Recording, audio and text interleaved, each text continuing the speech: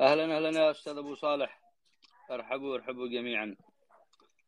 انا لا اتعشى يا استاذ ابو صالح، بس اخلص وارجع لكم.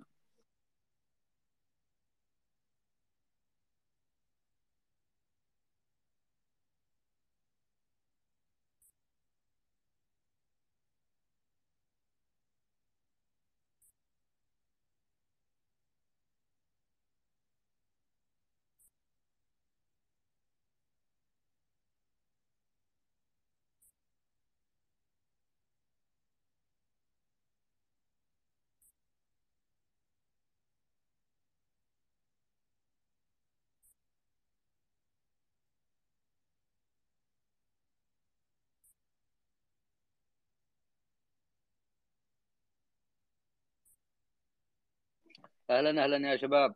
كيف حالك يا مواطن مهري؟ انا ما اسمعكم، ما في صوت. حياك الله حياك الله، والله احنا الآن بخير. كيف أنتم؟ حياك الله مواطن. انا طبعا لا اتعشى يا شباب، وانتم تفضلوا شرعوا.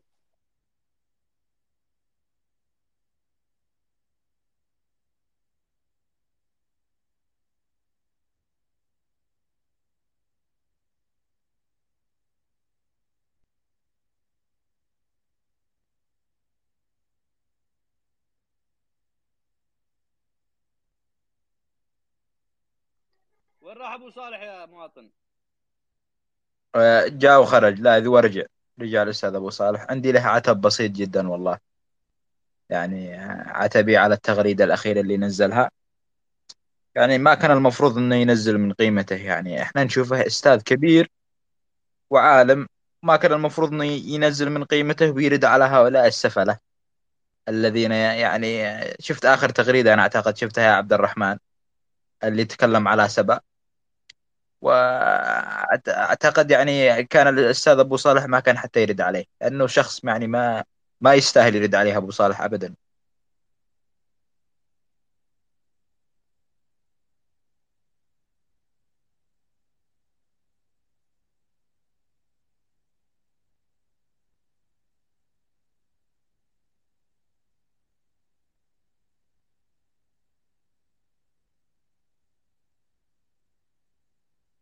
هلا هلا بعنتر، هلا.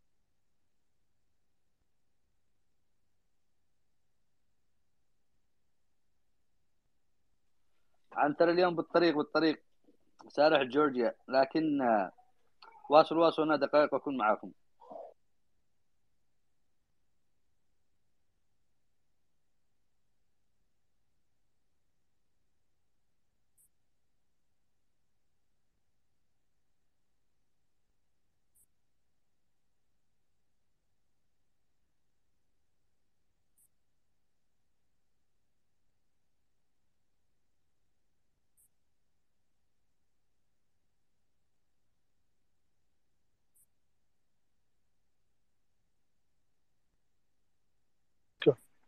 صباح الخير يا مواطن، صباح الخير للشباب وعنتر و-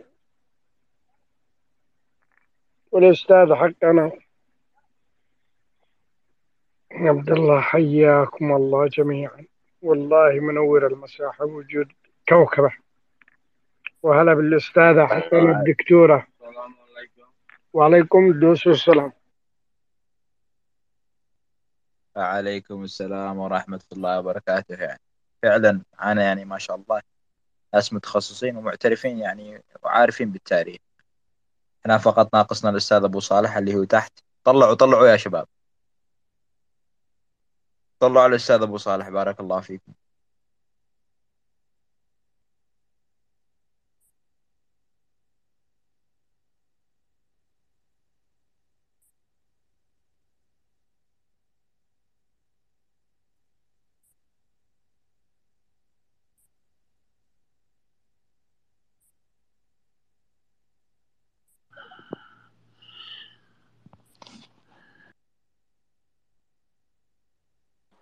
السلام عليكم، اسعد الله اوقاتكم بالخير يا شباب. اعذروني انا وعليكم انا السلام ورحمة بالطريق. الله وبركاته. انا بالطريق لا نسوق. يا هلا بالمهري، يا هلا. حياك شنو؟ الله أبو عنتر، عنتر كيف حياك الله. الله يحييك يسلمك ويرحب. الله يحييك.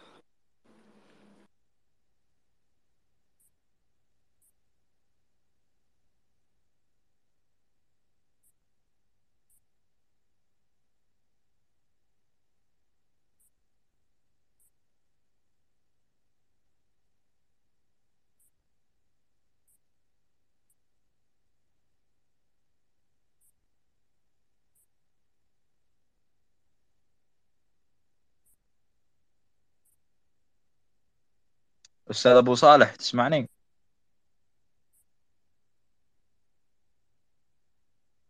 في خلل، كل شوي انزل في خلل.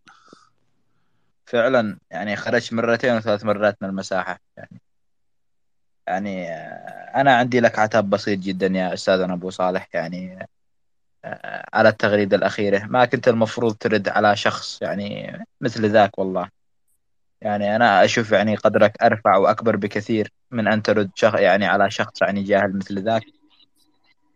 ويعني حتى طريقته مستفزة جدا، يعني عندما قال أن سبأ يعني لم يكن لها أي أهمية. طيب يورينا جده ايش كان عند مع جده، يعني يتكلم وكأن جده حكم الارض كلها. بس كلامك مزبوط، بارك الله فيك. والأستاذ صالح يجب أن لا ينزل لمستوى هذول الهلافين. هذا هلفوت حقيقة، ما مجرد يحقش مجرد مجرد كلام. يقولوا العظام، اللسان يدور بدون عظام، يعني في النهاية كلام يعني.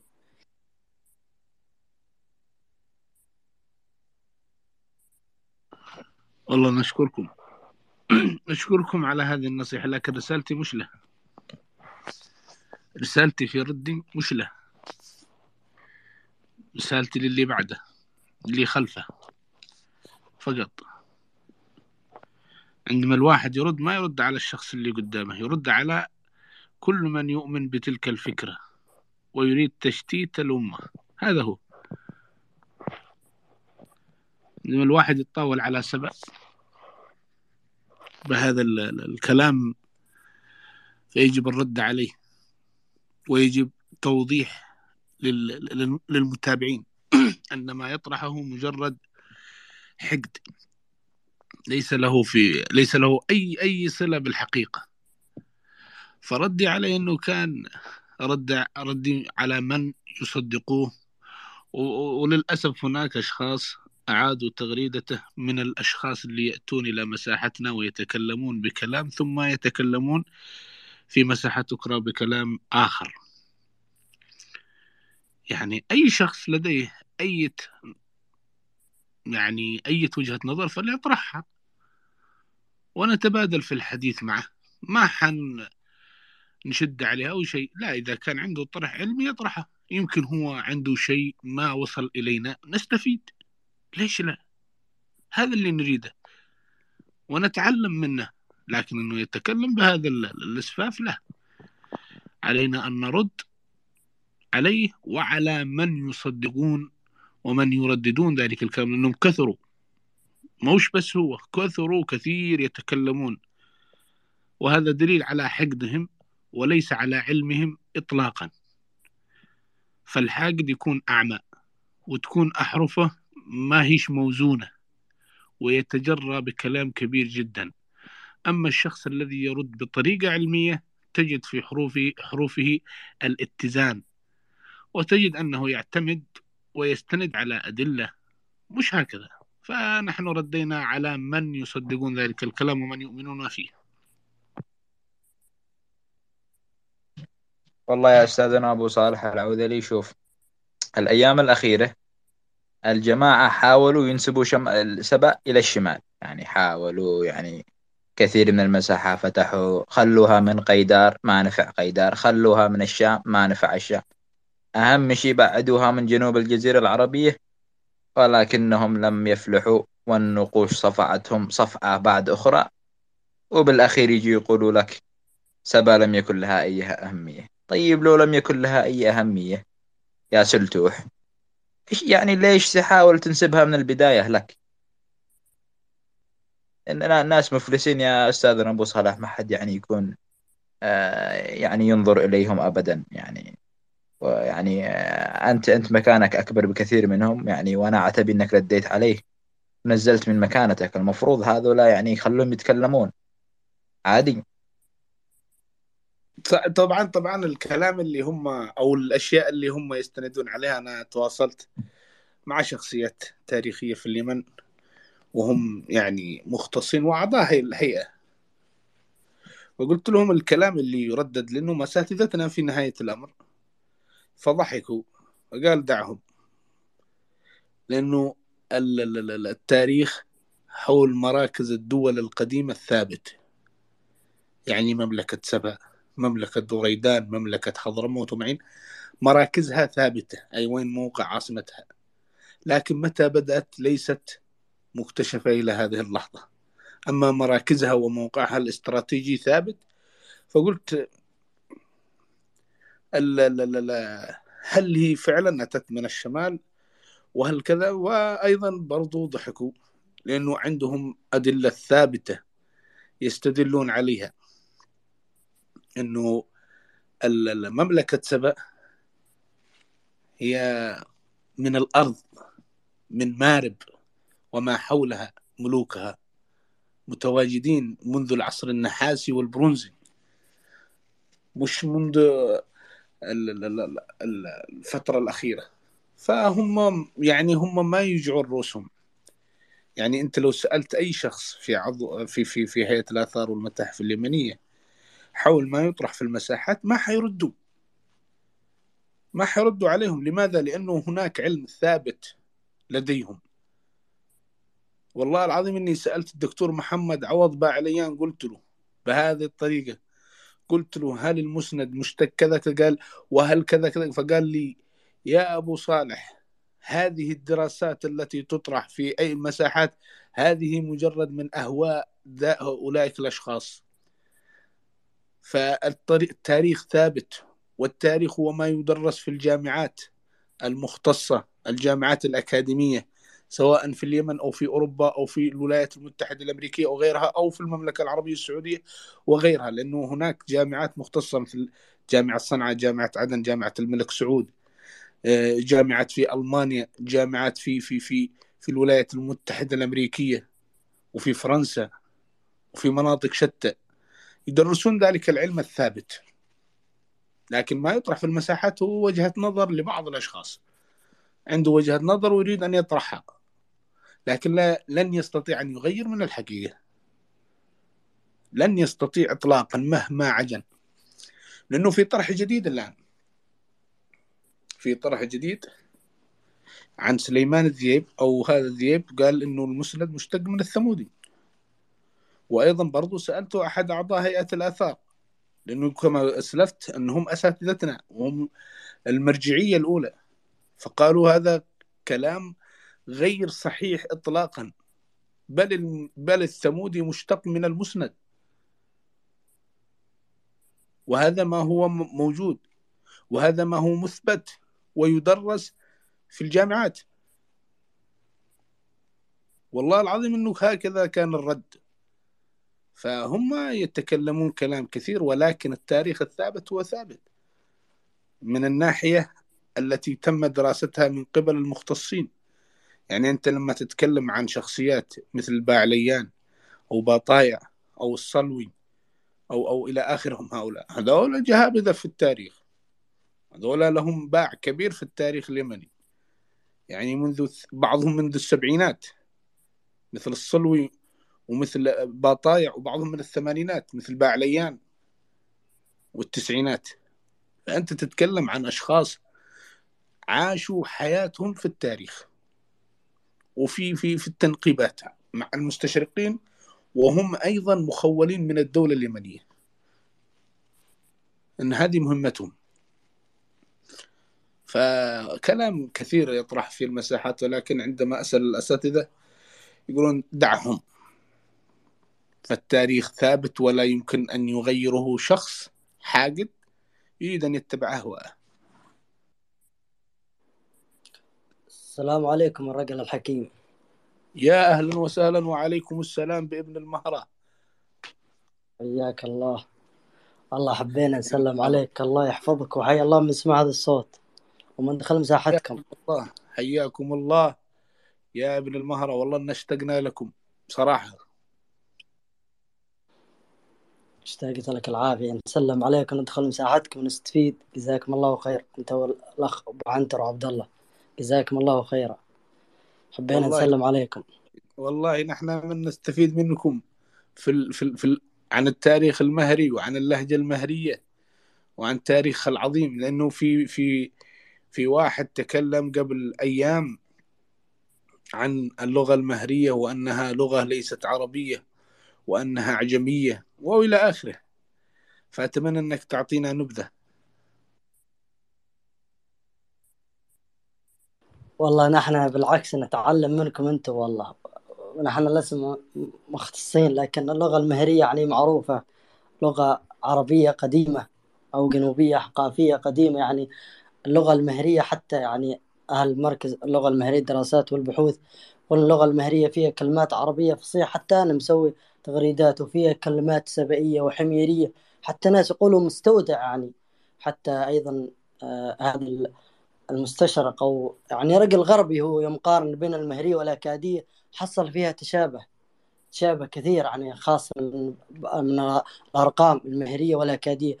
والآرامية أيضا، يعني مثلا كلمة بر، اللغة الآرامية يقولوا مثلا النون يقلبوه وراء، يقولوا مثلا بر محمد. نحن بالمهرية أيضا نقول بر محمد يعني بن محمد. وأيضا فيها كلمات عربية فصيحة، يعني فصيحة للآن تستعمل، والعرب الآن لا يستخدمها عامة الناس، أقصد لا يستخدمها إلا إذا رجع على قاموس، ونحن نستخدمها في حياتنا اليومية في أمثلة كثيرة. مثلا الله سبحانه وتعالى يوم موسى قال الخضر لقد جئت شيء إمرة، يعني شيء مستنكر كذا. نحن بالمهرية نقول لب آمر، يعني شيء كذا آمر، شيء مستنكر. وأيضا الله سبحانه وتعالى قال شواظ من نار، نحن نقول شيوط بس بحرف الشامخ. يعني لغة قديمة بس ما فيه اهتمام. هذه اللغة المهرية الشحرية والسقطرية فيها كلمات سبئية مثل كلمة ورخ، كلمات سبئية مثل الخوف اللي هو هذه اللي هي معناه تحليب.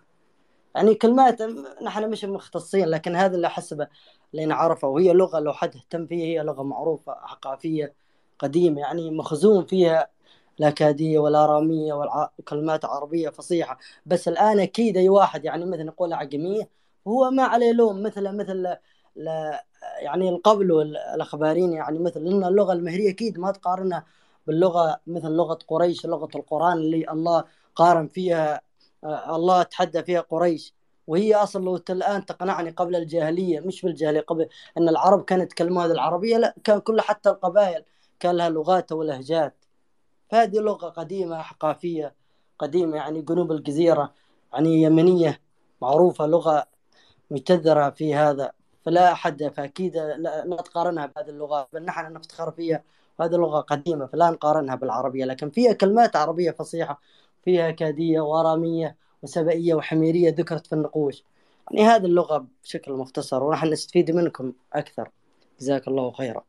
الله يسعدك، بس أنت تكلمت قلت أنه وبر أيضا وجدت في المخطوطات أو في النقوش لسكان شمال الجزيرة العربية في الثمودية والنبطية. كانوا يقولون إخواننا في شمال الجزيرة العربية فلان بر فلان، أي فلان ابن فلان.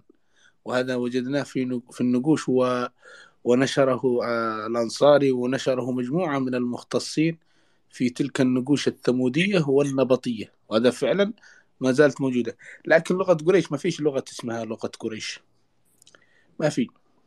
لا أنا عارف ما فيها لغة، تقصد أن الله اللي يتحدى فيها فصاحة قريش كما يقول تحدى فيها أو فصاحة نعم. تحدى فيها فصاحة كل السكان اللي كانوا متواجدين، لأن النبي عليه الصلاة والسلام أرسل يعني في بداية الأمر أرسل إلى مكة وإلى المناطق اللي في الجزيرة العربية، فكل فصيح أو كل من يريد أن يأتي بفصاحة من أي منطقة في الجزيرة العربية سواء شمالها وسطها جنوبها ما يستطيع أنه يجاري القرآن واللغة التي نزل فيها القرآن، لأنها جمعت كل المفردات الفصيحة ووضعت في كتاب واحد وكان معجزة. فالشخص عندما يأتي أنه يعني لبق قدام القرآن ولا شيء وفصاحته. فهذا تحدي للجميع مش تحدي لقريش، لأنه كان الحوار أيضا مع قبائل أخرى، مع قبائل من اليمن، ومع قبائل من مضر، ومع قبائل من هوازن، ومع قبائل من شمال الجزيرة العربية، ومع قبائل يعني من مناطق شتى كان يتحاور معهم. فكانوا عندما يسمعون هذا الكلام اللي هو القرآن الكريم يتلذذون ويستغربون على فصاحة هذا الأمر. فأغلبهم لأنهم كانوا حكماء يسلمون، والشخص اللي ما زال فيه الشحنة يعني يتردد ثم يسلم فيما بعد. هذا أكبر دليل على أن هذا القرآن معجزة. نعم، ولي إضافة يعني بسيطة، يعني حتى قريش نفسها يعني الله سبحانه وتعالى كان يتحديهم على أن يأتوا بكتاب أفصح من هذا القرآن، وهذا دليل قاطع على أن القرآن ليس من لهجة قريش فقط. وأيضا عمر بن الخطاب رضي الله عنه قال: ما همزت قريش إلا من يوم أتى القرآن، يعني قال هذا يعني باللفظ هذا. وأيضا قال عبد الله بن مسعود، عبد الله بن عباس أقصد، قال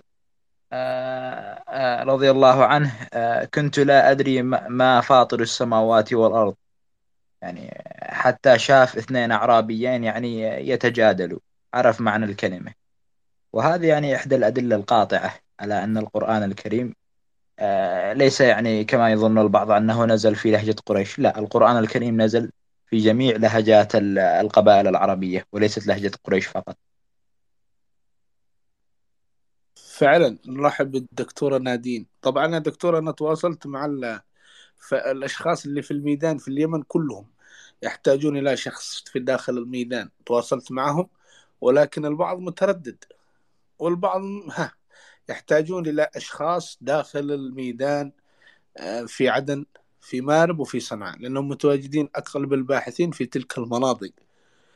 فندور بشخصية إذا عندكم ولا عندنا يتواصل مع هؤلاء الشخصيات، لأنهم بالجوال قد يتكلمون معنا يقولون نعم نعم نعم، لكن ما همش متفاعلين مثل الشخص اللي يقابلهم وجه الوجه ويقنعهم بالفكرة اللي أنتم طرحتوها، لأنها فكرة جبارة.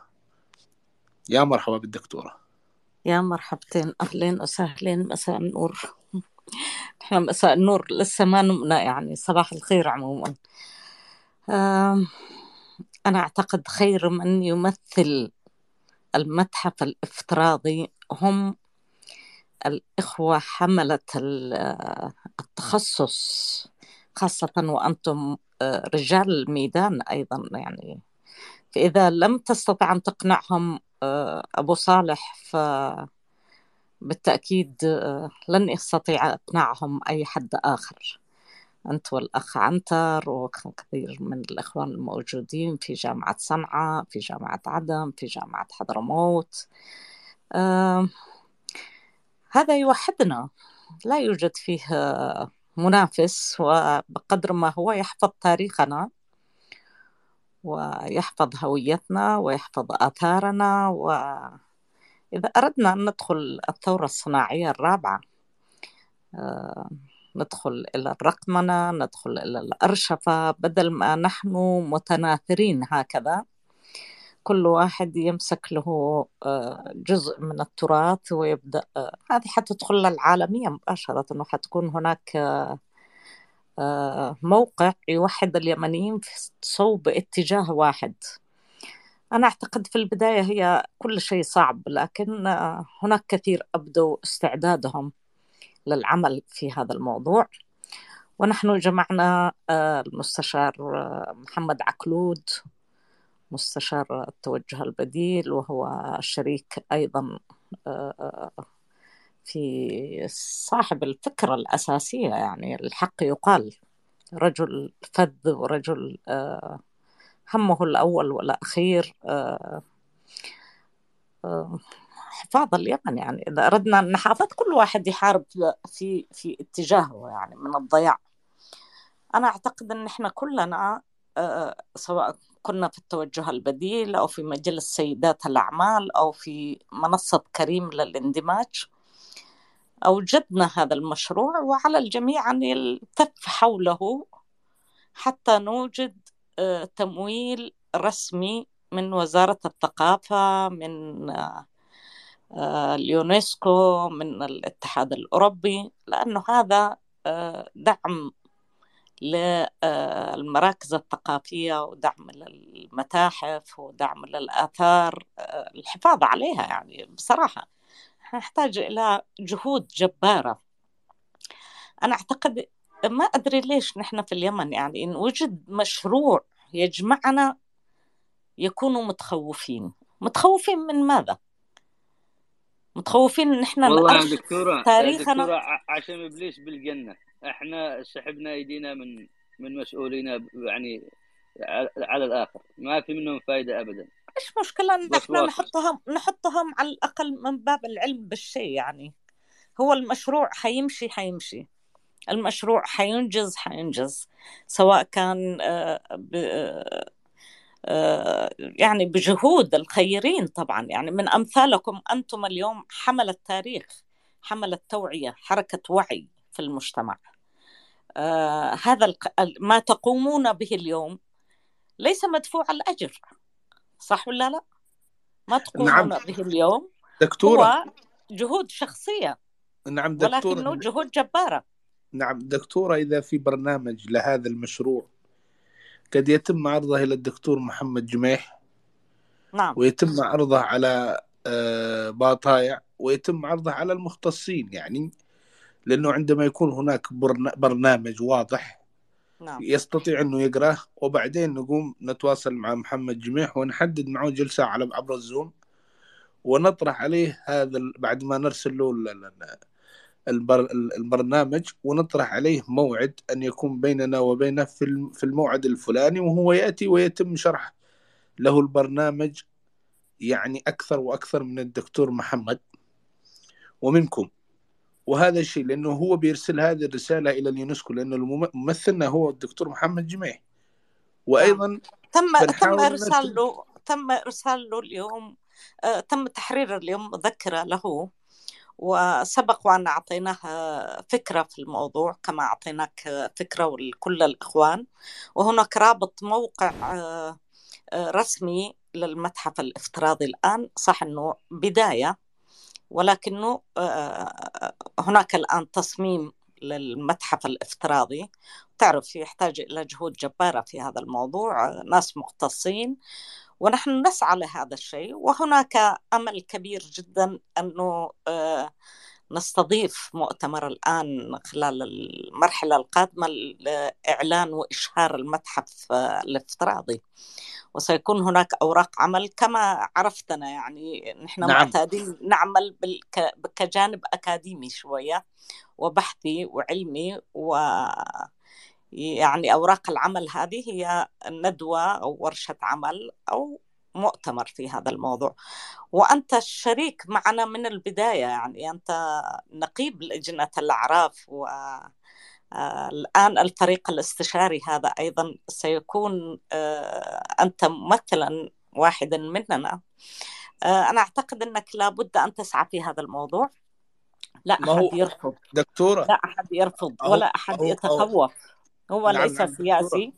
نعم فعلا دكتورة، هذا الآن اللي رافع يده هو أبو فارس السيباني، أخوه مدير متحف المكلا في رياض حضرموت. باكرموم. نعم نعم رياض باكرموم. وهو قد يستطيع، لأنه الدكتور رياض باكرموم مش بسيط، شخص متخصص وأكاديمي ورئيس متحف وعنده الخبرة يا الكافية. أهلا وسهلا، أو نرحب بكل هذا الإخوة. أخوه، هذا أخوه تفضل اللي عزيزي قال أخي، أبو فارس. أخي تفضل. فارس، تفضل، أهلا وسهلا بك. السلام عليكم، صبحكم الله بالخير جميعا. صباح النور والعافية. الله يعطيكم العافية. والله الفكرة أنا تحمست لها مع أني أول مرة أسمع عنها وأتمنى أن نحصل على تفاصيل. رياض برضه مو رئيس هيئة الآثار بس في حضرموت، هو رئيس هيئة المشاريع في هيئة الآثار نفسها، يعني المشاريع اللي زي كذا ممكن أنه هو يكون اختصاصه. إذن وصلت إلى الطريق الصحيح خلاص. وصلنا إلى الشخصية. وأيضا هو والله من قبيلة جدا. سيبان، مش من السلاليين. يعني نعم وشخص متخصص وأكاديمي. يعني مش شخص عادي أكاديمي. وزي ما تفضل يا أبو فارس. لا الصراحة الفكرة طيبة، يعني يعني إذا حسب فهمي انكم تبغون تسوون متحف افتراضي كذا وتجمعون التراث فيه وتسوون له مواقع معينة ويكون سهل المنال للناس. نحتاج تفاصيل في الموضوع هذا واحنا مستعدين لأي شيء يخدم. الله يحييك. إذا جميل. أنا برسل رقمك يا أخ أبو فارس للدكتورة نادين، وسيتم التواصل معكم، لأنك حتتواصل معاه لأنه أخوه زي ما تفضل، يعني لديه الخبرة الكافية في هكذا مشاريع، وأيضا قد يفيدنا في أشياء كبيرة الدكتور رياض. ما رأيك يا دكتور؟ والله مرحب به ومرحب بكل الإخوان، لأنه هذا المشروع هو ليس مشروعي وليس مشروع المستشار عكلود وليس مشروع فرناندو وليس مشروع الدكتورة فوزية ناشر. هذا مشروع تم فعلا توقيع مذكرة تفاهم في 10 شهر يوليو، ولكنه هو شيء يفيد اليمن بشكل عام. وحتى إن عملنا هذا الموقع على مستوى الواقع، ممكن نتخذ من حضرموت موقع رسمي على الأرض. لما لا؟ نحن نبحث هكذا ناس متحمسين في هذا الموضوع، ويهمنا أن يكون هذا قيد التنفيذ، يعني لأنه هو محتاج إلى عمل جبار، والمشروع متكامل من الألف إلى الياء. مشروع متكامل. لدينا مدير مشروع أيضا الأخ فرناندو، هو حينفذ هذا المشاريع التي هي تكون ذات بحاجة إلى إدارتها مع الاتحاد الأوروبي مع الآخرين. في اليمن لدينا أيضا كثير من الأساتذة الجامعات والأكاديميين أبدوا استعدادهم، ولكن لازلنا نبحث لأنه عمل محتاج إلى أعداد كبيرة جدا، منهم الفنيين ومنهم الموظفين ومنهم إلى المتخصصين في الجانب الأكاديمي البحثي الأرشفة، دورات تدريبية أيضا. يعني نبش في التاريخ هذا الذي ما تقوم به هو أخ أبو صالح والأخ عنتر وكل الإخوان الحاضرين الذي هم في مساحة تويتر. ومساحتكم هي مساحة مميزة تحفظ لنا تاريخنا وهويتنا، ونحن أيضا نشارككم هذا الشيء بشغف دائما وندعم. فنحن نحتاج أيضا الدعم من الجميع لهذا الموضوع، لأنه مشروع لليمن بشكل عام، مشروع لا يخص أفراد، بل بالعكس هو مشروع كبير، مشروع يدخل ضمن الثورة الصناعية الرابعة. نحتاج إلى أكفاء، إلى متخصصين.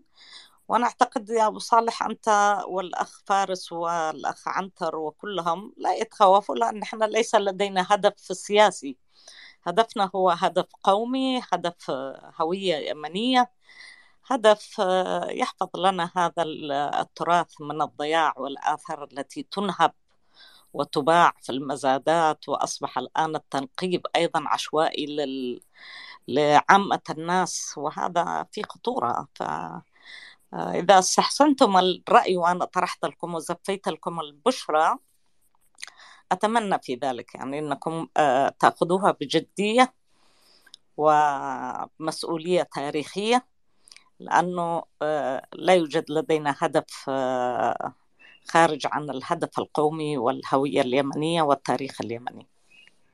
طبعا أنا أرسلت لك رقم الأخ أبو فارس عبر اللي أنت تعرفين، وأيضا هو أخو الدكتور رياض باكرموم. عندما يتم الطرح الفكرة سيتواصل مع أخوه، والأخ أبو فارس تحمس لأنها فكرة عظيمة وممتازة، وإن شاء الله أن الجميع بيكون متعاون معنا في هذا الموضوع، لأنه موضوع مهم جدا. وإن شاء الله الأيام القادمة نتواصل مع أكبر عدد من الباحثين، وعندما يشاهدوا أن في هناك بذرة عمل الكل بيكون موجود والكل بيشارك والكل بيكون يعني وده أنه يقدم حتى ولا الشيء البسيط. كل واحد باستطاعته، يعني كل واحد بما يستطيع عليه، لكن هو دائما التكامل والعمل التضامني والمؤسسي بشكل عام لما يكون مع الجميع هو أفضل. هناك فريق استشاري وفريق فني، فريق أشياء كثير، يعني هي مشروع كبير ليس مشروع صغير. وفي العالم بأكمله تقريبا موجود 12 أو عدد لا بأس به من المتاحف الافتراضية. وهذا المشروع طبعا سيكون له مردود إيجابي لليمنيين بشكل عام. وبس أنا أحب الأخ فارس يعطينا نبذة عن متحف تريم.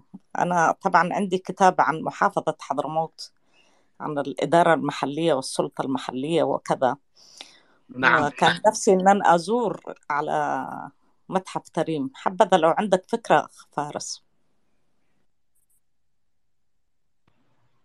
معلش أنا لأني في خط مسافر الصوت يقطع، ما أدري صوتي واضح ولا. واضح واضح. المتاحف صوتك الكبيرة اللي واضح. فيها الحين الرئيسية هي متحفين، متحف المكلا ومتحف سيئون. اللي في تريم والله الصراحة ما عندي علم فيه إذا كان هو تابع لهيئة الآثار أو إنه متحف يعني شخصي أو خاص. لكن المتاحف اليوم الكبيرة هي متحف متحف المكلا ومتحف سيئون. متحف المكلا طبعا بإدارة رياض، ومتحف سيئون بإدارة الدكتور العيدروس. متحف المكلا تو فايز بجائزة من ضمن عدة دول في الإرشاد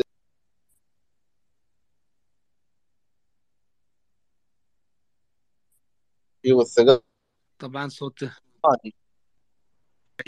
عيد عيد الجملة الأخيرة لأن صوتك أعتقد انقطع من المكان، الوقفة اللي قلت إن المتحف أخذ جائزة.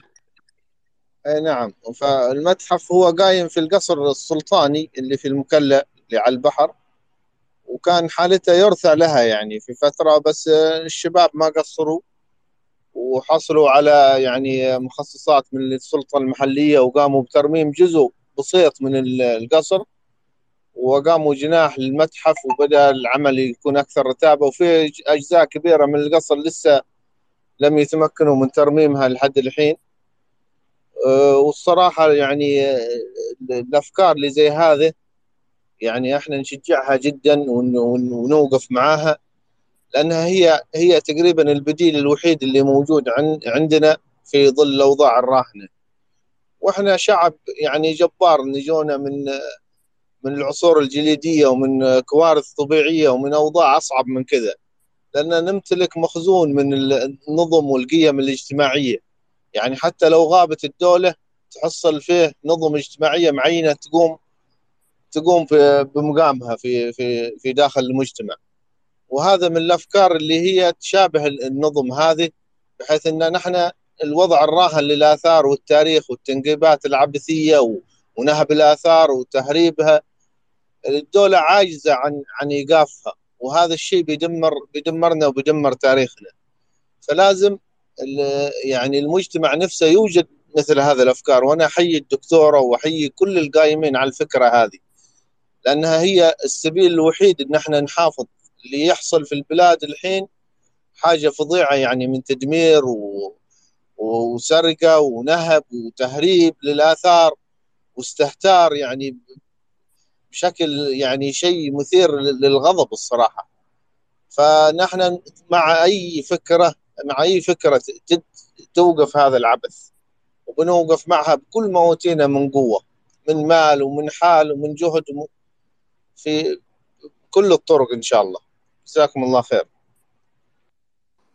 الله جزاك الله شكرا خير. لك أخ فارس، يعني وشكرا للأخ أبو صالح والأخ عنتر. وأنا أعتقد أنك اليوم هذا شوف، إحنا رسالتنا هي رسالة المتحف، رسالة مهمة جدا، مهمة جدا. الكل يشارك فيها لأسباب كثيرة جدا.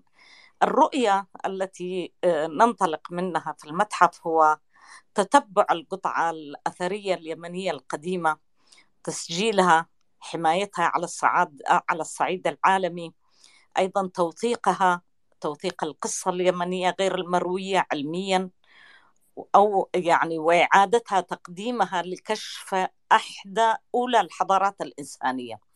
هذه ضمن الرؤية. لكن المشروع المتحف هو بناء الأرشيف الرقمي المتكامل، سيمكن من وضع الأسس العلمية لبدء قراءة التاريخ اليمني بمنهجية علمية، ويوفر النظام البيئي للخدمات الذكية للمتحف المستقبل. أيضا الذكاء الاصطناعي والخدمات الذكية، هذا أصبحت اليوم من ضروريات العصر للجميع، وهذه تظهر يعني في أحدث الأبحاث في المتاحف، لم تعد قادرة على توفير تجربة زائر فقط أو شيء من هذا القبيل. أصبحت اليوم تدرس حتى في الجامعات وتدرس كذا. هذه جامعة المستقبل، تعتبر ضمن المراكز المتاحف الافتراضية التي تمكن سواء كان باحث علمي أو طالب علم، أو سواء كان أستاذ جامعي أو زائر أو أي إنسان يبحث في تاريخ اليمن، وهو تاريخ زاخر وحافل كبير جدا، لا ينبغي أن يكون مشتت. يجب أن يكون هناك متحف جامع للجميع، وفلتكن هناك متحف في تريم، متحف في عدن، ومتحف في كل المحافظات. هذا شيء يسعدنا وشيء يعني يريحنا، ولكن في الأخير يجب أن يكون هناك متحف للجميع، يستطيع الكل ينطلق من داخله، ويستطيع الكل يطلع على الثقافات والتاريخ والآثار، وحتى الآثار التي هي منهوبة ستسجل أن هذه الآثار منهوبة ضمن متحف معين وأرشفتها. هذا الأرشيف الآن أصبح مهم جدا. يعني هذا الضوء الذي هو نعتبره نحن في المرحلة القادمة يجب أن يكون ضوء مشع للجميع، متحف المستقبل. وهذا المتحف يعني كما قلت أخ فارس أنت والأخ أبو صالح العودلي، أنا أعتقد أن إحنا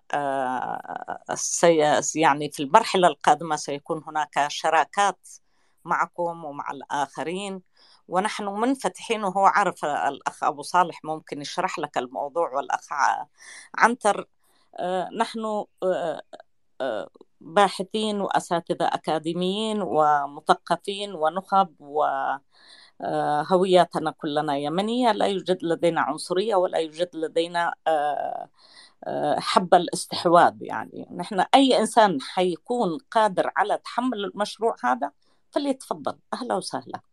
نحن المشروع موجود وهو سيمضي، قد يمشي ببطء، ولكن يفضل أن يمشي بانطلاق، أن ينطلق مرة واحدة انطلاقة قوية. وإن شاء الله بإذن الله هناك الكثير متحمسين من رجال المال والأعمال. نحن لا نريد المال في يدنا ولا نريد شيء، هذه ستكون فيها شفافية، ولا بد أن يكون الفساد صفر، لأن سجلاتنا ناصعة، سجلاتنا بيضاء من نعمل في هذا الشيء. لسنا ملوثين ولسنا باحثين عن أموال، الحمد لله. يعني نحن كلنا نعتبر سجلنا نظيف، وكذلك أنتم أيضا من يكون همكم تاريخ جزيرة العرب وتاريخ اليمن وتاريخ العرب بشكل عام، هو من يبحث عن الوطن المسلوب أو الوطن المفقود. اليوم آثارنا تدمر، آثارنا تنهب، اليوم آثارنا تطمس، الهوية اليمنية. فنحن يعني مصممين على المضي في هذا المشروع وغيره من المشاريع حتى يعني نبلغ الأهداف تبعنا. وأنا بشكرك أخ فارس، وأشكر أخوك الدكتور، وإن شاء الله بإذن الله نعمل نحن وأنت والأخ عنتر والأخ أبو صالح هكذا اجتماع مصغر، ونبحث فيه ونطرح عليكم الفكرة. وأهلا وسهلا بالمشاركة الجميع، حيا بكم فوق العين والرأس.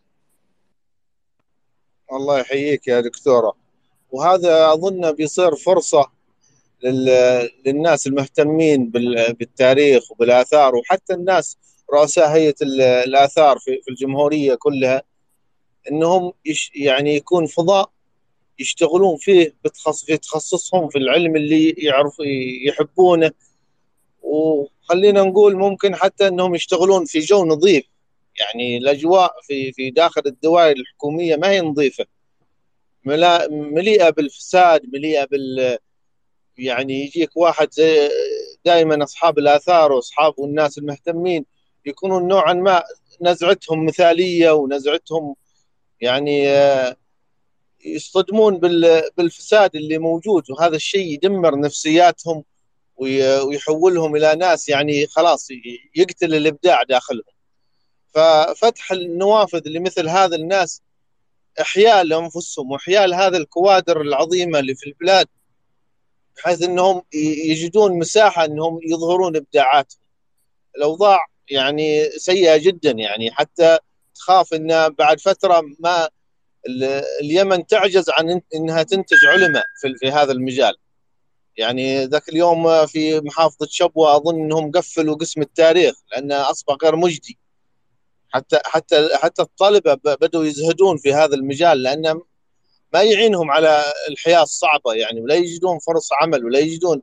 فإحنا دورنا أن احنا يعني نفتح مساحات لهذول الناس ونبقيهم، بحيث أن اليمن تظل تنتج من العلماء وتنتج من أمثال بافقيه وغيره من العلماء. جزاكم الله خير.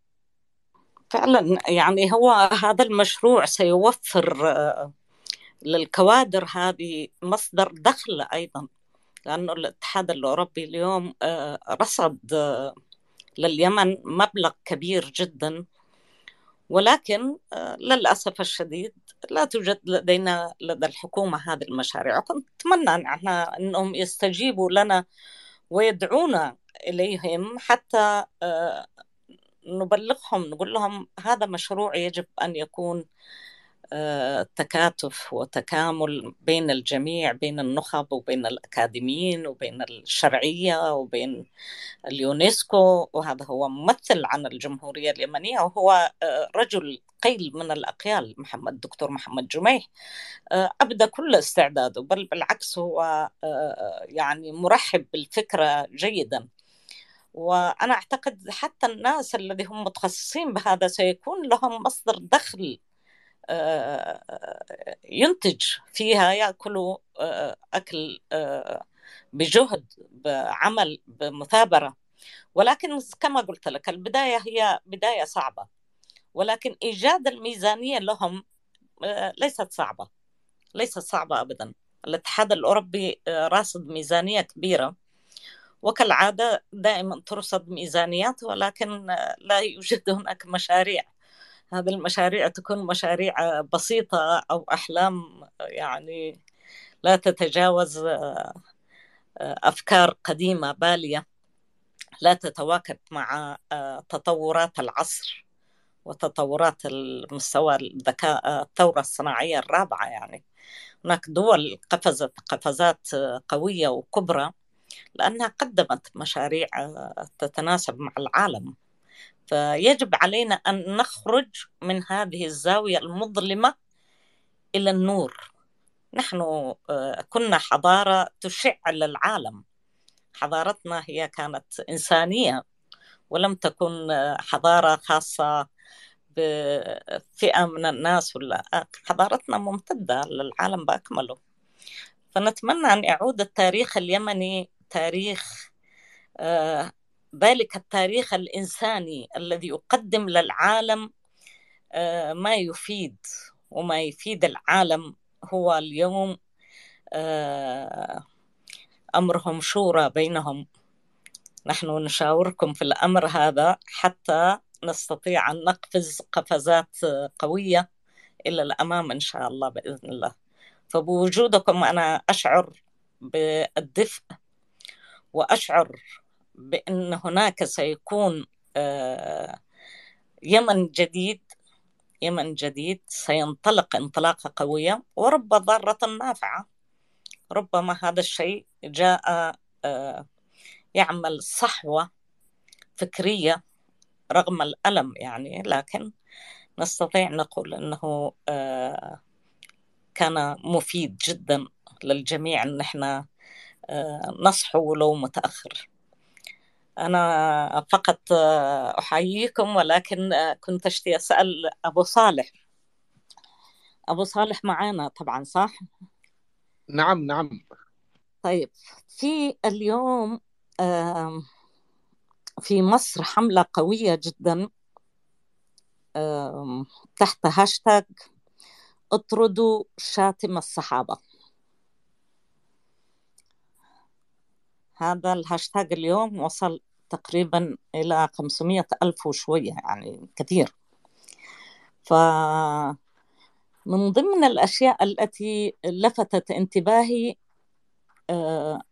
عدة منشورات أو عدة تغريدات كتبت فيها عقيدة الرافضة السبئية. فلا أعرف أنا ما هو هذا الشيء، إنما سأبعث لك على الخاص عن كتاب اسمه رياض الأبرار في مناقب الأئمة الأطهار، أحوال فاطمة وأحوال الحسن والحسين، للمتحدث السيد نعمة الله الجزائري قدس الله سره. المهم هذه الأسرار ما احناش دارين كيف يعني تقديس الأسرار هذه عملية صعبة جدا. فلا أدري إن كان عندك فكرة عن العقيدة الرافضة السبئية. مين اللي يطرح الرافضة السبئية؟ هل اللي يطرح الجزائري أم يطرح الطرف الآخر؟ لا، أنا أعتقد أنه الطرف الآخر يطرحها، ولكنها تكررت، فلا أدري يعني فقط يعني نوع من هم يعتقدون يا دكتورة أن مؤسس هذا المذهب هو عبد الله بن سبأ، فيسمونهم بالسبئيين. هذا مقصدهم. ولكن عندنا في اليمن لا يوجد أي رافضة إلا أولاد عم الجزائري، مش نحن. تعرف من هو صاحب الروايات عبد الله بن سبأ؟ المعروف سيف بن عمرو التميمي، معروف.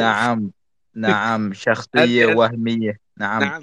نحن قرأنا هذه الأبحاث كلها، ولكن لا نريد أن ندخل فيها يا أخ مواطن، يعني لأنها فيها إشكالية كبيرة وفيها أشياء معقدة، ونبتعد ولا عن شخصية عبد الله بن سبأ وشخصيات أخرى نحن لم قرأنا عنها بحذافيرها، وعرفنا من هو هذا الشخصية ومن الذي قام بالفتنة وإلى آخره. فنحن نبتعد عنها أيضا من أجل ألا يقولوا أبو صالح وإلى آخره، نبتعد.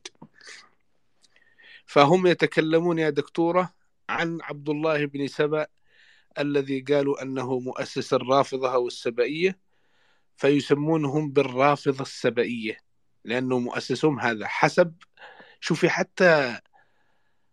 حتى الخوارج اللي موجودين اللي هم مؤسسين هؤلاء اللي خرجوا من طبرستان وفي فترة الحشاشين يسمونهم، المؤسس حقهم حميري، نسبوا أنه حميري المؤسس. يعني الحشاشين اللي موجودين كانوا في مناطق في إيران وما حولها، في أوزباكستان وتلك المناطق، وقاموا ضد الدولة السلجوقية في تلك الفترة. قالوا أن مؤسسها واحد حميري اللي هو بن صباح الحميري على هذا الوزن. فكل شيء ربطوه إلى سبا وحمير. فلا ندري، هذا كلام التاريخ وهذا كلامهم، ولا نريد أن ندخل فيه لأنه في هذا التاريخ معقد جدا. إذن فقط توضيح لهم بعض الأشياء هذه، نحاول أن احنا نوضح لهم هذا ما قلته الآن. وإذا كانت المساحة مسجلة سأقتطع هذا الحديث تبعك إن شاء الله بإذن الله وأبعثه للأخوة المصريين، لأنه لابد من التنبه. هنا صحوة اليوم، صحوة في مصر، صحوة ضد هم يقولون هم وقفوا ضد هذا المدعو، ما أدري شو اسمه، الإعلامي المصري، لأنه نال من شخصية خالد بن الوليد. فهم من هو إبراهيم العيسى؟ نعم. عيسى. أيوة إبراهيم عيسى. إبراهيم العيسى هذا، مم. أنا كنت أتمنى لا أريد ذكر اسمه، لكن هو هذه اللي هاشتاج ضده لأنه نال من شخصية عظيمة مثل خالد بن الوليد رضي الله عنه، فهذه الحملة ضده اللي هو إبراهيم العيسى. والجماعة وصلوا إلى 70، هو الشخص موجود قدامهم، لا قشوهم من الآن لا وما وصلوا. يقول الأخ سالم إن الهاشتاج بدأ من الكويت، وصل من الكويت للقاهرة، شقداف لما وصلوا القاهرة والقاهرة بيوصلوا اليمن، واليمن يعني يطالبون فيها بطرد معمم عراقي اسمه الشيرازي.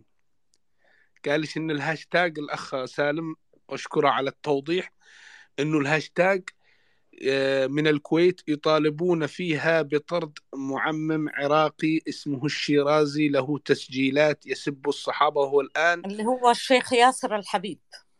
ما أدري، لا الشيرازي هو موقعه في بريطانيا، وينطلق من هناك، وطبعا عنده الولاء والبراء يأتي لا الشيرازي حتى لا ذلك لا دكتور، الشيرازي شخص غير، ذلك الخبيث ثاني يا الشيرازي واحد آخر.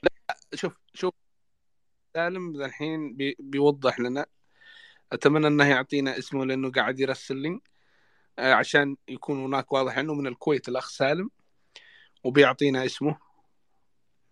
فهو من الكويت بدأ يا أختي الدكتورة بدأ من الكويت، والأخوة المصريين أيضا شاركوا فيه. يقول ليش لا مو ياسر الحبيب، الشيرازي شخص آخر، لكن ياسر الحبيب يتبع الشيرازية، يعني هم من بوتقة واحدة كلهم، الله يكفينا شرهم. ونحن نعم، هم خمينيين، والمعارضة للخميني هو الشيرازي، ولكن كلهم يصبوا في نفس العقيدة الفاسدة هذه.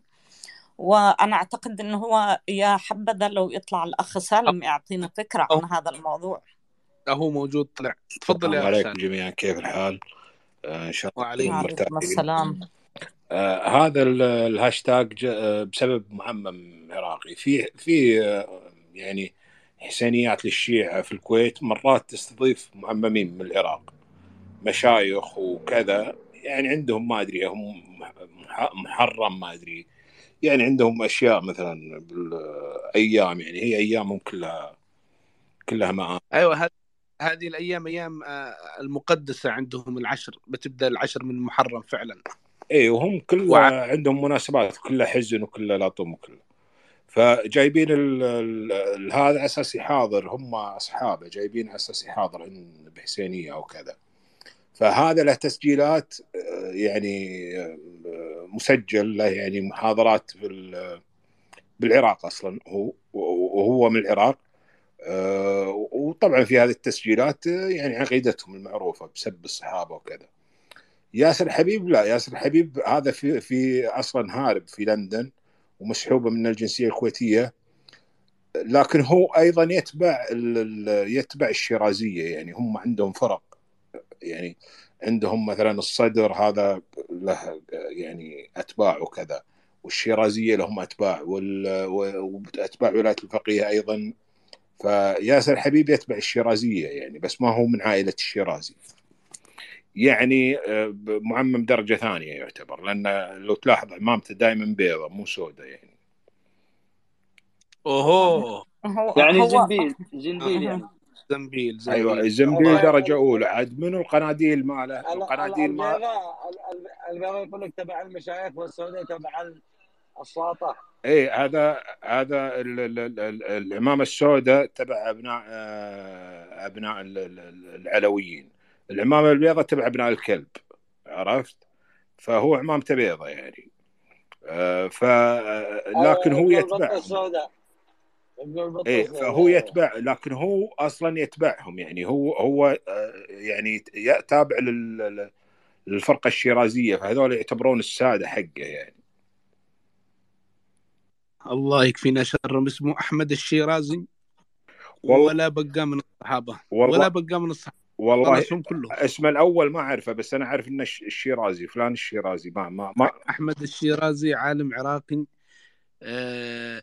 ولا بقى من الصحابة إلا علي رضي الله عنه، هو الوحيد اللي هو إلى الجنة والبقية إلى جهنم، ويقسم وابو أنهم ذر وابو ذر يا سلسلة. استاذ، وابو ذر الغفاري معهم من ثلاثة من الصحابة وعمار بن الذين ياسر سيدخلون. العنتي أيضا. لا، هم ثلاثة من الصحابة الذين سيدخلون الجنة يعني مع علي، أما البقية كلهم في النار. لا، ياسر بن ياسر عمار بن ياسر مش وياهم، لأنهم أعتقد طبعا سلمان الفارسي هذا أول واحد أكيد، ويا اثنين، والبقية ارتدوا، بس إنه لا عمار، لا عمار وأبو ذر وسلمان. نعم. أيوة، هم ثلاثة منهم سلمان الفارسي، بس ما أدري، لأن في ناس عندهم يقول كلهم ارتدوا بعد النبي، بس في يعني كم واحد رجعوا وتابوا يعني، بس الأغلبية يعني على حسب زعمهم هم يعني. هو الآن عندنا في اليمن إحنا الشيرازيين من حوالي 6 سنوات، في يمنيين كثير شيرازيين، ولكنهم لم يعلنوا رسميا. هم دائما الشيعة يعملوا 2 منهم، يعملوا معارضة ويعملوا حكم، يعني خمينيين وشيرازيين الاثنين متابعين في كل مكان. مثلا أنا تبعت هذه حركة ياسر الحبيب وهو شيرازي بالتأكيد 100%.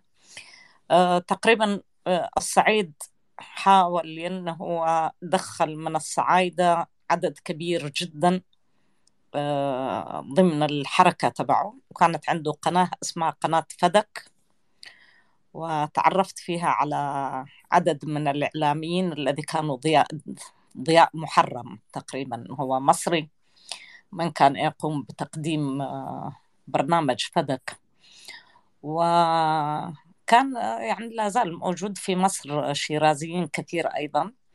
إنما أعتقد أن الحكومة المصرية هي متنبهة لهذه الأمور كثيرا، منهم خمينيين الدمرداش والسيد طاهر الهاشمي وعدد كبير يعني. وإبراهيم العيسى هو تابع لإيران بالدرجة الأولى، ولكنه يدعي أنه هو علماني، ذلك عنده كتاب عن رحلة الدم، رحلة الحسين أو رحلة الدماء أو شيء من هذا القبيل يعني.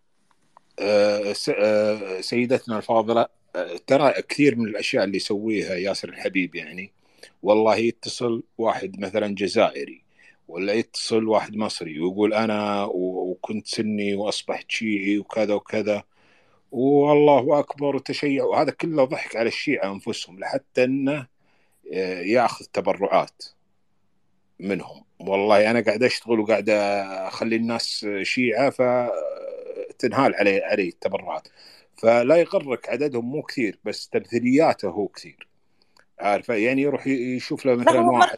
مركزه في بريطانيا يعني، هو معروف أجندته أجندة بريطانية، وعنده مكتب وعنده إعلاميين وعنده قنواته أيوة تبث من تل أبيب على فكرة. أيوة، هو عنده دعم مادي، بس تأثيره وإن الناس اللي تشيعوا على إيده هذا كلها أشياء مبالغ فيها. ليش؟ لحتى يوحي للشيعة والله إننا عملي جايب نتيجة وتبرعوا لنا وادعمونا وكذا، فيجي زيادة تمويل. بس على أرض الواقع هو شو يسوي؟ هو يروح يشوف له مثلا واحد من إخواننا مثلا من المغرب العربي، من الشباب، يشوف له شايب مثلا، شباب صايع مثلا في شوارع أوروبا من المغرب العربي بتاع مخدرات ولا كذا، ب$100 يطلع بالقناة، يقول له أنا اهتديت للتشيع. وطبعا هذا يكون مدمن مخدرات ولا مسكين يعني. والمصريين أيضا اللي يكونوا يجيب له أيضا كم واحد مصري مثلا بالتليفون يتكلم كل واحد على $200 على $100 وتشيعنا وكذا وكذا. في فعلا مصريين شيعة، لكن عددهم قليل جدا يعني. ما هو اللي يعني الشيء اللي قاعد مو هو الشيء اللي قاعد يصوره، الشيء اللي قاعد يصوره أكثر مليون مرة من الشيء الواقعي يعني. السلام فهذه عليكم. كلها لعبة أساس شنو؟ أساس يعني زيادة تمويل وزيادة التبرعات. السلام عليكم. وعليكم السلام ورحمة عليكم الله. السلام ورحمة الله وبركاته. صباحكم خير. بما ان انا بتكلم من يعني عندي صباح ومساءكم خير لو انتوا بره. اتمنى بس ادي رأيي في حاجة. طبعا انا سنية بلسان شيعي بقلب محمدي. معرفش اذا كان حد يعرفني هنا في المساحة او لا. استاذ مواطن، متهيألي الحكاية ما تضحكش، يعني انا بقول حاجة في الدين يعني. فما فيش حاجة يعني تضحك. واحنا بنتكلم في الدين من الصبح وانتوا كيف حضراتكم سني بتتكلموا. بقلب شيعي يا أختي؟ كيف هذا الكلام ما ينطبق؟ انا قلت سنية بلسان شيعي بقلب محمدي. خلها تكمل ونريد أن نسمع. طيب. اولا الفتنة بين المسلمين بتبث كلها من منطقة واحدة، سواء شيعة او سنة. حتى الناس اللي مشيت من تركيا راحت على بريطانيا. ولو هنبص بصة عميقة شوية وعندنا بصيرة، هنعرف ان كل الشيء المكروه في ديننا بيتلم في مستنقع واحد، سواء واحد ادعى انه سني او واحد ادعى انه شيعي، سواء واحد تطاول على الصحابة او تطاول على او تاجر بالدين. طبعا حضرتك شايفين ان احنا في زمن دلوقتي كترت فيه فتن كتيرة قوي، وان اكتر شيء دلوقتي بينادوا فيه ان هو يا اما يخونك، يا اما يشككك في دينك، يا اما يقع بينك العداوة والبغضاء، سواء مسلم سني او مسلم شيعي. ألسنتهم يعني شهد عليهم، سواء في سب الصحابة أو في سب الذات الإلهية أو في سب أمهات المؤمنين أو في التشكيك في ولاية سيدنا علي. لأن كل دي أشياء موجودة في السنة الصحيحة وفي المرجعيات الشيعية، سواء قيمة الصحابة أو الولاية، فمحدش يقدر ينكرها. وطبعا بالأحاديث الصحيحة من الصحيح ومسلم، في حاجات اتدلست جوه ديننا، وطبعا اشتغل عليها يا المتأسلمين. أستاذة ممكن سؤال؟ أخ اتفضل. عبد الرحمن، النت عندك ضعيف، شكلها بتروح المساحة.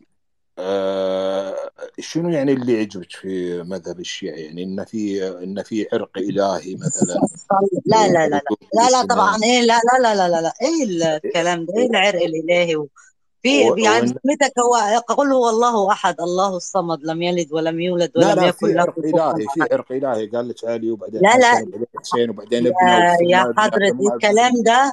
الكلام ده خارج من فم خبيث. الكلام ده خارج من فم واحد خبيث. هذا اللي هو كلامهم، هذا هو يا سيدي، كلامهم. لا لا لا، ما تعممش، لا ما تعممش حضرتك، معلش يعني مع احترامي ليك، ليس مدافع عن الشيعة، لكن في شيعة يعني قلوبهم بيضة، مش معنى ان هو مش شيعي. مش سالفة قلبه أبيض ولا قلبه مو أبيض. أنا هذه عقيدة عندهم، يعني لازم 12 إمام، إذا ما تؤمنين فيهم برع في واحد فيهم أنت برع. خلاص ما. ما كانش برع.